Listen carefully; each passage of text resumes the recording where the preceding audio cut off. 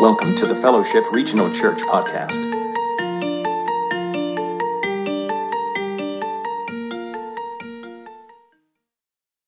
We're in John chapter 7. If you want to follow along, read you the passage, then we'll jump into it.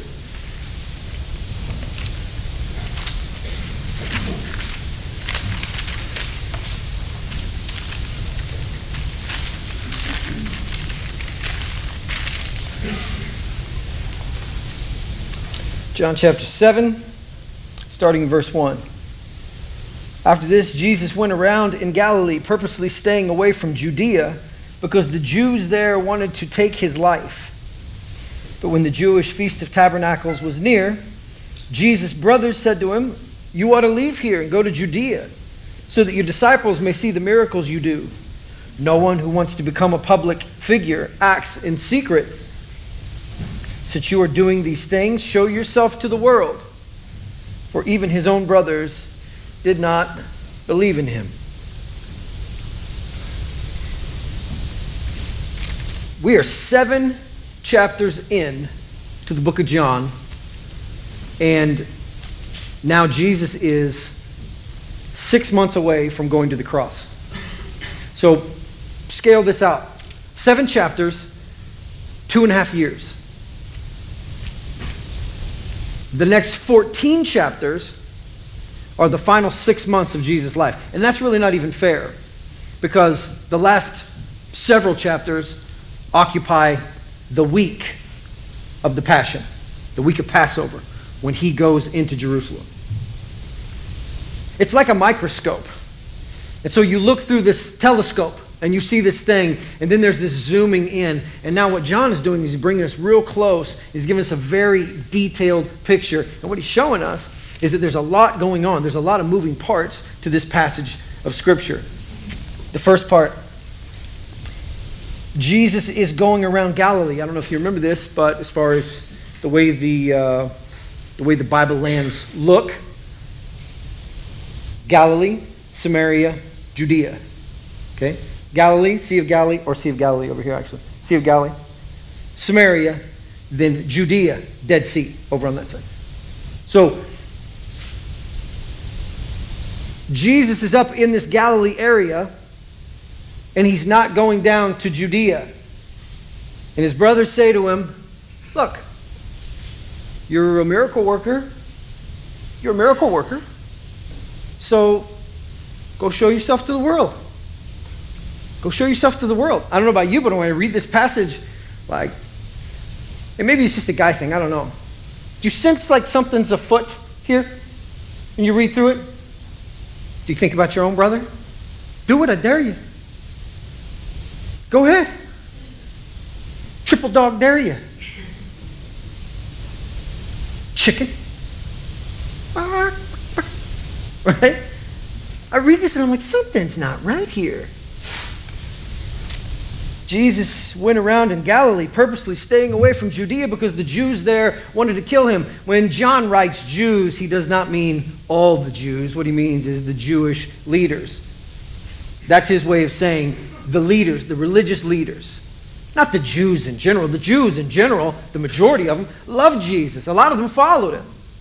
Jesus had made tons and tons of disciples. And if you remember, we get to chapter 6, and there's several disciples who begin to kind of fall away from Jesus' teaching, and they begin to kind of back out of it, I don't know, this Jesus guy is taking this thing a little bit too far. It's a little too much. Making some pretty grandiose claims. I don't know that I can associate myself with that. He goes down to, he's talking to his brothers. But when the Jewish Feast of Tabernacles came, or was near, Jesus' brothers said to him, "You ought to leave here and go to Judea." Josephus, the first century Jewish historian, not a contributor to Scripture, but we have his work. First century Jewish historian says, Feast of Tabernacles, that's the biggest, most celebrated, most festive time of the year, this feast. Everybody goes. Now think about this as of men, dads, think about this. Here's what you did for the Feast of Tabernacles. There's 3 feasts that men had to go to Jerusalem, up to Jerusalem. I'm sure I've told you this before. Jerusalem is always up. I don't care if you're north of it or if you're south of it. You're always going up to Jerusalem because of elevation and because it's the holy city. You go up to Jerusalem. 3 feasts a year. Tabernacle, Passover, Pentecost. You go to those 3. All Jewish men do. Tabernacles is a very cool one. In fact, I think and I suggest that next year, around the Feast of Tabernacles, that we celebrate the Feast of Tabernacles here, because it's pretty cool. Think about what this looks like. The dads all build tents. You travel to Jerusalem, and you build these little lean-to shelters, and you and your family stay in them. Can you imagine that as a little guy? What a cool, we're going to go to Jerusalem and build our own house. And all the women are like, there's no running water? This feast sucks. I don't want to go to that one, No. We're going camping. We're going camping. It was to the point that if you lived in Jerusalem, you didn't have to travel to Jerusalem. You know what you did? You put your tent on top of your house. You went up there and you stayed. All the little boys, like you feel that deal inside of you as a little boy, like that would be so much fun. How cool is sleeping outside? This is so fun. It's such a neat deal, Wow, how cool. This is what you did. Travel to Jerusalem, build your tent, and all of Jerusalem is covered in tents. And so there's all these little boys looking at each other from across. My dad built a better tent than your dad. Your tent sucks, Like it's just this cool, it's just such a good feeling in the whole place. Everybody loves it. And it should be a joyous occasion. It's to commemorate the time that the Israelites came out of Egypt and that God brought them out. And he walked them through the desert. And he tabernacled with them. He lived in a tent with his people in the desert. And it's to commemorate how God was faithful. This is the Feast of Tabernacles. Everybody goes to this. It is a joyous, joyous occasion. But you can see this one's a little tainted already. They haven't even left yet. Jesus' brothers are like, if you're so special, go to Jerusalem. Show it off there. You got believers there, don't you? Go there. Show off your stuff. Show them what you got. I mean, you want to be a public figure, obviously.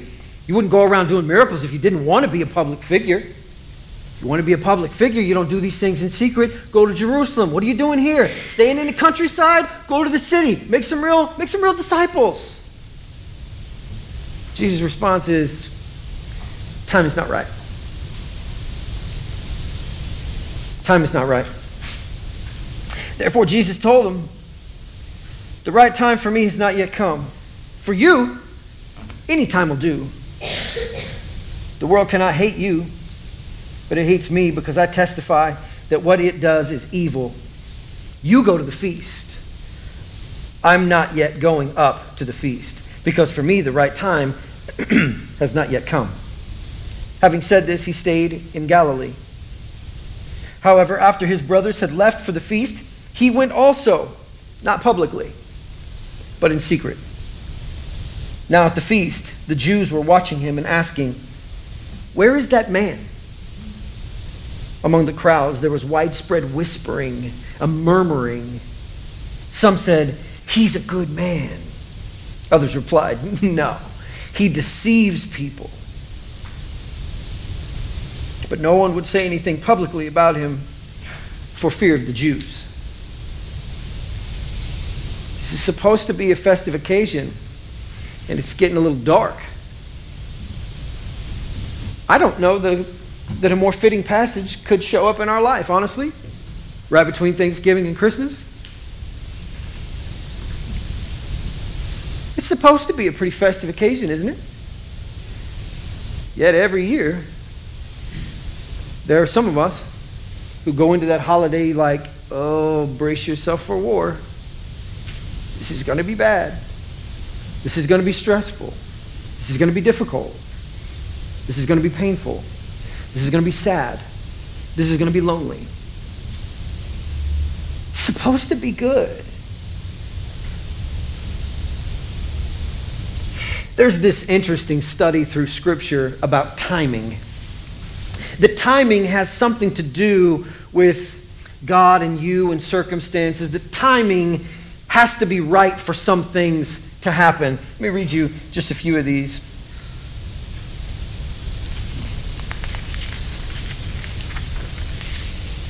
Galatians 4, verse 4. But when the set time had fully come, God sent his Son, born of a woman, born under the law.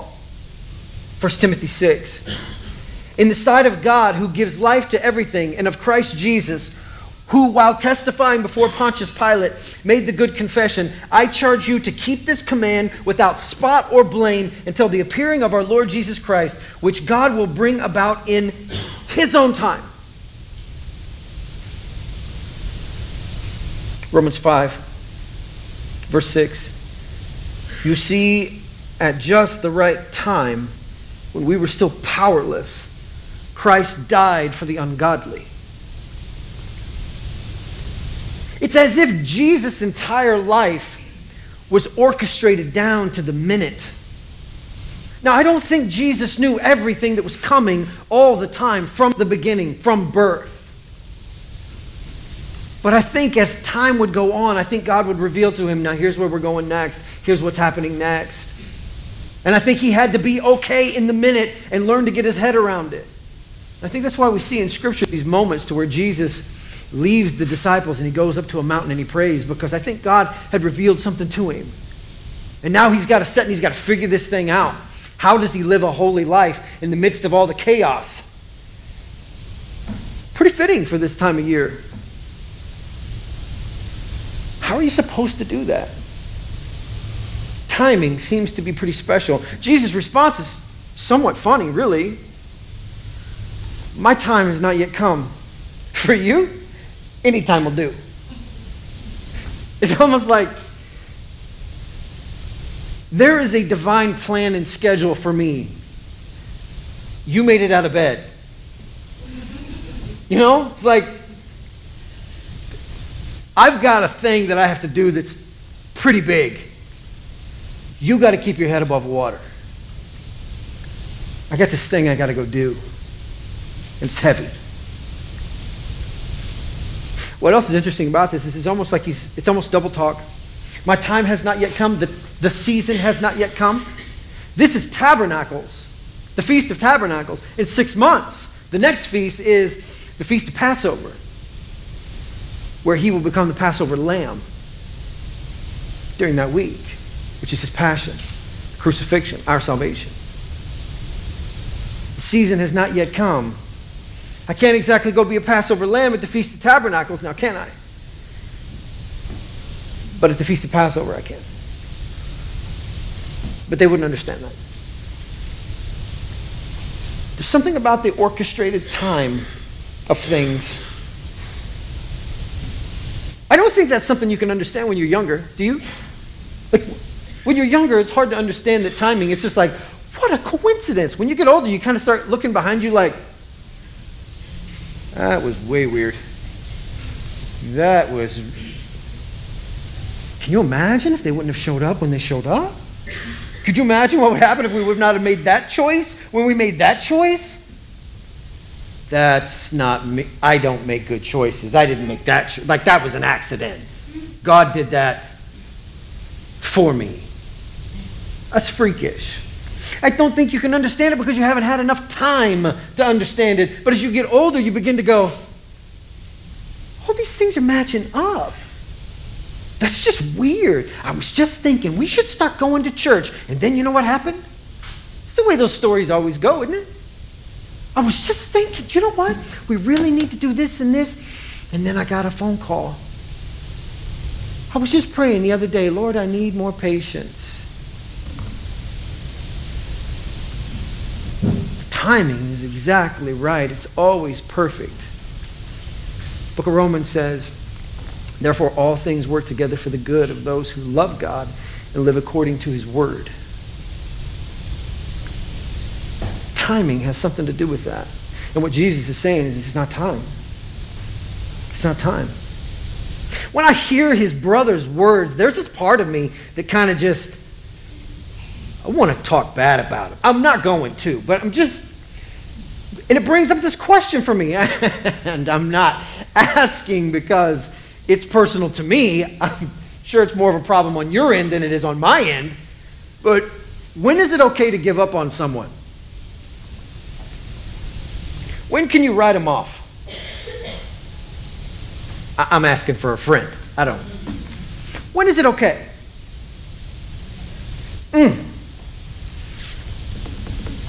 I don't know who said that, but keep your comments to yourself. I'm kidding. And I don't mean damn them to hell. I don't mean that. I mean, when can I be done with them?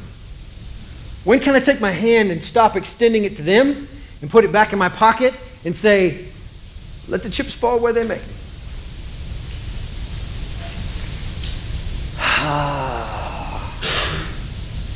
I mean, it's a hard one, right? I mean, I'm not alone in this, right? This is, and it's kind of strange this passage lands where it lands between Thanksgiving and Christmas, you know? It's supposed to be such a festive time, and there's always those things, when is it okay? And maybe that's the wrong question. Maybe that is the wrong question. Maybe the question isn't, when can we give up on somebody? Maybe the better question is, how in the world do I keep my faith and my character intact while I have to go from being with you back into the valley of the demon-possessed? How do I keep that? And again, I'm sorry if this sounds like therapy. I'm not just talking about my situation. I love my family. My parents are great. I got a wonderful brother. I got a wonderful sister. They're all very entertaining. Family's a good thing. I'm not anti-family at all. I'm very pro-family. But if we're going to be honest, family does cause a little bit of a thing. Sometimes. It's almost because of the expectation. The expectation is that these people should be on my side all the time. And then you find out that they're not always on your side. Sometimes you're just wrong. But that's not typically the problem. They're wrong. That's the problem. And I look at Jesus' situation. Yeah, it's a common theme in Scripture. When can you give up on someone? Oh, here's one. Peter comes to Jesus. Hey, how many times do I have to forgive my brother if he sins against me? Like 7 times? Listen, Peter gave him 4 more times than I would. You know? 7 times? Jesus goes, oh, no, I wouldn't say 7. And Peter's like, good. I would say 70 times 7 times. But you don't know my brother. You don't know him. If you know him, you might rethink it. Because 70 times 7 is a lot of forgiveness. Too much, if you don't mind me saying, Jesus. 70 times 7? Then you got other passages. If your brother sins against you, go to him privately. Show him his sin. If he repents, you've won your brother over. But if he does not, go get a friend. Bring them in. Show him his sin. If he still does not repent, throw him out and treat him as you would a tax collector or a sinner. I like that one. That's a pretty good one. Really. Oh, yeah? You know you did this wrong? No? Come here. Hey, remember I was telling you about him the other day? Yeah. Tell him. You did it wrong, didn't you? You did it wrong. You ready to say sorry? No? All right. Let's throw him outside. This is going to be perfect. What a perfect solution. We just go around throwing each other out of the church all day? Did you see it? No? Come here. Did you see it? Yeah. All right, you're out. You know? The problem is, at some point, somebody else is going to have to preach, you know? That's going to be we're going to get in that place. And maybe probably somebody better, you know? I mean, we're going to get to that place. We should be throwing each other out. Scripture's dominated by sibling rivalry. Cain and Abel, Jacob and Esau, Joseph and his brothers. The story of the prodigal son, though metaphorical, fits. Sibling rivalry runs through the course of Scripture. When can I be done with somebody I'm related to? When? I mean, I just want to know, Jesus, when can I be done with somebody that I'm related to? Jesus is right there in that place. And again, I know that's not the right question, and I hope this doesn't come off as I hate my family, because I don't. I love them. I love them. Absolutely love them.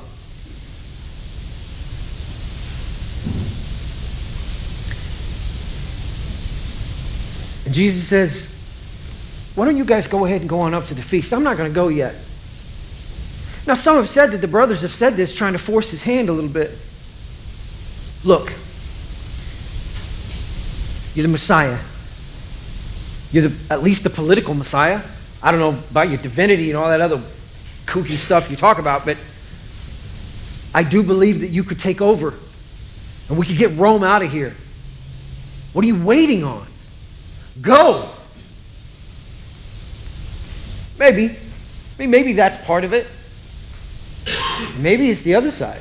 Maybe it's that patronizing, oh, you know what? I grew up with little Mr. Perfect Jesus. Always had the right answer. Mom would say, take out the trash, and Jesus would take out the trash. Didn't matter what it was. Yes, Mom. Yes, Mom. Yes, Mom. In fact, that's what we call him. Yes, Mom. Oh, there goes Jesus. Yes, Mom. Yes, Mom. Just doing every single thing. You know what, fella? How about this? Why don't you take all your cute little miracles and all your little magic tricks and march up to Jerusalem and show them off there? See what happens next. There's really no good argument on either side. But I can tell you this. There's a verse that says clearly how they felt. Verse 5. Chapter 7, verse 5. For even his own brothers did not believe in him. You can try to put the emotion to what they're trying to do, and you can maybe put words in their mouth, and you can paint them in an ugly light. And you can say, maybe they're trying to do this. Maybe they're trying to do that. Here's what I do know. I don't know about the rest. Here's what I do know. When he said, I'm the bread of life, they said, this guy. This wasn't the first time. There was another time Jesus was preaching, and his mother and his brothers showed up. And they thought that he had lost his mind, and they said that we are here to collect our brother. And he said, who is my mother and my brother? Well, he who does the will of God, you. They're like, he is insane. He's been doing this to Mom as long as we can remember. This is what Jesus does. He's been doing this every Christmas. He does the same thing. Every feast that we go to, he does the same thing. From the first one to now. When he was 12, he got lost up there. Because he wandered off. Didn't you know I had to be about my Father's business? Oh, Mr. Captain Holy Pants, always doing the same thing all the time. You can almost hear it. They didn't believe in it. Sounds pretty rough.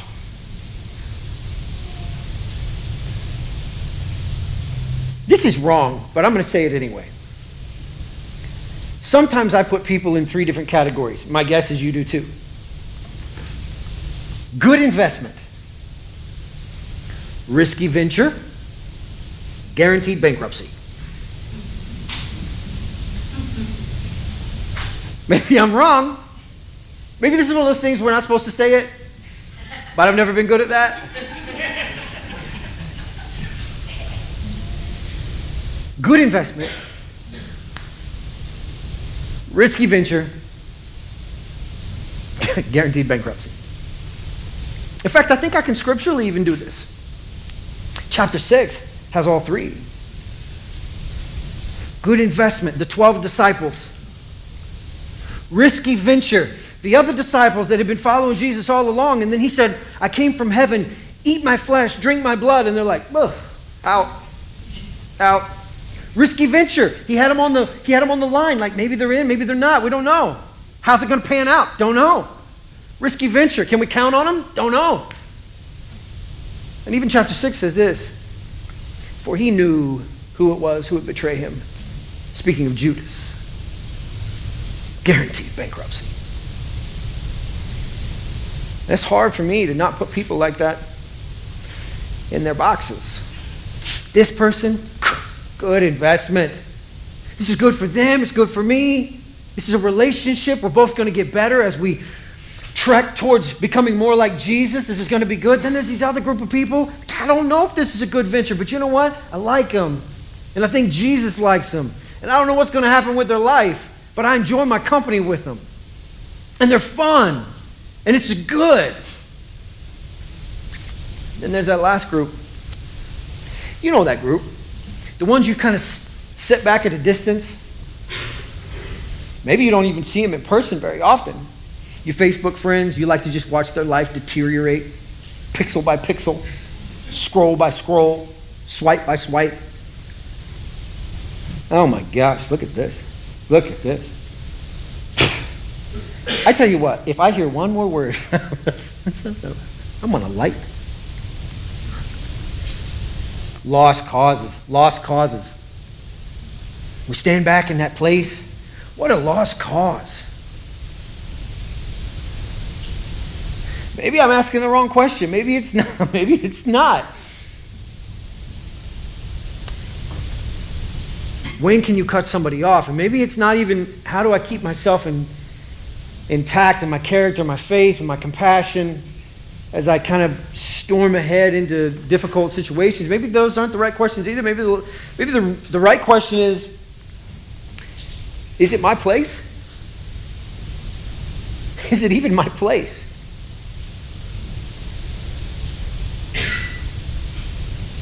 Not something I've thought much about, but maybe that's the real question. Maybe it's not even my place. I got 3 little helpful hints for you, and then I'll let you go. There's 3 ways we can deal with the people in our life. We can deal with them like passenger planes. And this is such a warm thought. And I've said this before. Let me just emote about this for just a moment. I love our town. Like, I love Iola. And I know you who were raised here are just like, you should go other places and try it out.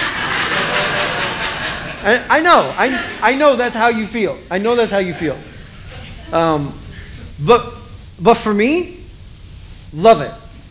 Like, it has been so good to me. Passenger planes. You know, the people that you let in, the people you don't mind breathing the same cabin air as them. Related or not related. You don't mind sitting and doing nothing for hours on end. It's valuable. You find great value in it. You laugh about the stupidest stuff. You just sit there. You look out some little bitty cheesy window and you just enjoy the company of the person who's taking your armrest. You don't mind. Because it's a passenger plane and you're on it with people that you love and you care about. That's how I feel about Iola and the people that I've met here. Like, this is good. Like, I like it here. It's good for me here. It's comfortable here. Like, I don't mind that you're weird. You obviously don't mind that I'm weird, you know? And this is good. Like, we're good. And this is the kind of place that we pray for each other. And we pray with each other. And we have conversations and we get better together. Those are easy to like. It's easy to like people who you let on your plane. If you had a plane, you wouldn't let everybody on your plane. You'd only let some people on your plane. Why? Because it's your plane. So you let whoever you want on your plane. Little circles, you know? That's one way you do it. You take the people who are close to you, who you love, who you just enjoy time with, and you just spend as much time with them as you possibly can. Doing it does not matter what. Does not matter what. Setting and talking and telling ridiculous stories and laughing and just enjoying each other's company. That's one, and celebrate it. The next one's helicopters. Helicopters, you got to be careful. Now, I've never flown a helicopter, and you're probably thankful for that, but I've never flown one. But everything I've seen is you got to be pretty careful where you fly a helicopter.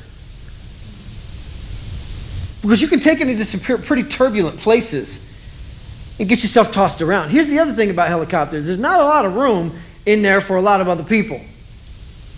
Sometimes what you do is it's kind of like a search and rescue type of mission, and somebody gets in trouble and they need help, and you kind of have to come in. And your approach to some people who are dangerously unhealthy is you get as close as you possibly can without pouring every single bit of yourself out for them. And here's the reason why. Because sometimes people aren't ready to change because the timing isn't right. And so what you have to do is you have to back up and hover from a distance. Now here's another way you can do it. You can pull all the way up into the storm, let it bang you around, spin you in a circle, throw you to the ground, all your goods and everything you're trying to help this person with, dump them out, and they're just ruined. Do you think you're going to have a little bit of resentment in that situation? My guess is yes. You think you're going to have a little bit of anger towards a deal to where you have put in work and put in work and put in work, and the timing just wasn't right. They just weren't there yet. And you poured too much, and they gave too little, and the timing wasn't right, and now it's over, and you're done. You're done. You start asking questions like, when can we be done with people? So you back up, and you recognize the fact that, you know what? It's not time. And by continually pouring yourself out, do you think you're going to have anything left to give? If that person actually turns and comes back, if they change, if they repent, if they hand their life over to God, are you going to be ready to love them? Or is it going to be more of the same? No. You had your seven last chances already. I'm done. So you back up and you hover from a distance. Because listen, you know what I know about the world? Not very much. But you know what I know? The wheels are going to fall off at some point. For everyone. It's wired into the fabric of everything. Everything has a half-life. You have a half-life. Everything. It's gonna fall apart at some point. Do you want to be able to be there to help put somebody back together? Then you don't go all in. Sometimes it's just too turbulent. You need to back yourself out of that situation and wait for a minute. It's kind of like when people come and they say, hey, can I get your advice? And I'm sure you've had this happen. Hey, can I get your advice on something? You say, yeah, sure. You give them your advice. And then they go, yeah, do you have any better advice? Like, well, I mean, move us into a different pay bracket, you know. Cost you a little more for my real good advice. No, I don't have any more advice. This is the best I've got. You kidding me? You got a second opinion? No. I think do the first thing first and let's see what happens. I don't really like that one. 6 months later, they came back. Hey, I got the same problem. Did you do the first thing? No. I told you I didn't like the first thing. Okay. I have been thinking about it for 6 months, trying to come up with a brand new idea. No, there's no new news. Like, do the first thing. Off you go. It's over. That's it. So what you do is you back yourself out of the situation. You hover. You wait. You have to keep compassion in your heart. If you go into that deal, you won't have it. Timing matters. These are people that you pray for, and when you can, pray with. You offer them your advice. You don't throw your pearls before swine. I'm not suggesting everybody's a pig. I'm just saying that sometimes you just don't take over and over. Listen, I can do that. I've had a lot of good people come and say, hey, you're pouring a little too much into that deal. You're pouring too much into that deal. Like, really? Nah. Hey, did they take the first part? No. Okay, back out. It can happen. Third one is the ambulance. Sometimes you know what you do? You just let them go on and go on. Just go. The timings. I got nothing for you. You got nothing for me. I'm going to pray for you. And I'm going to keep praying for you. And I would tell you that if you've got somebody in your life who causes you a massive amount of pain or annoyance, and they get under your skin, and the relationship isn't smooth, and you find yourself building up resentment towards these people, Listen, sometimes you put them in the ambulance. You pat the back door. Lord, they belong to you. And Jesus has got the same thing happening right inside his family. It's not like these are Jesus' brothers. We don't know who they are. James, Jude, Jose or Jose, and Simon. He's got 4 brothers. And the 4 brothers say, well, go on, Jesus, go do it. It's a good thing. It's a good thing we didn't have the kind of powers Jesus had, huh? Get smart again. See what happens. I'll feed you to the masses. 5 loaves, 2 fish. That's what you are now. Get him. But he doesn't. He says the time is always okay for you, but the time is not okay for me.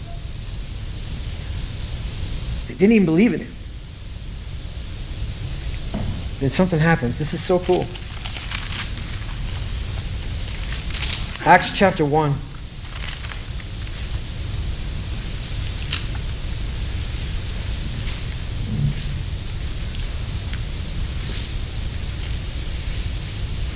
This is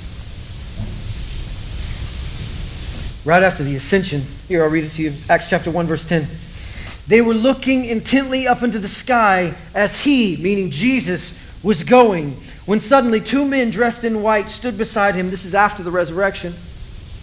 And Jesus came to them and he spoke to them, and then he ascended into the clouds.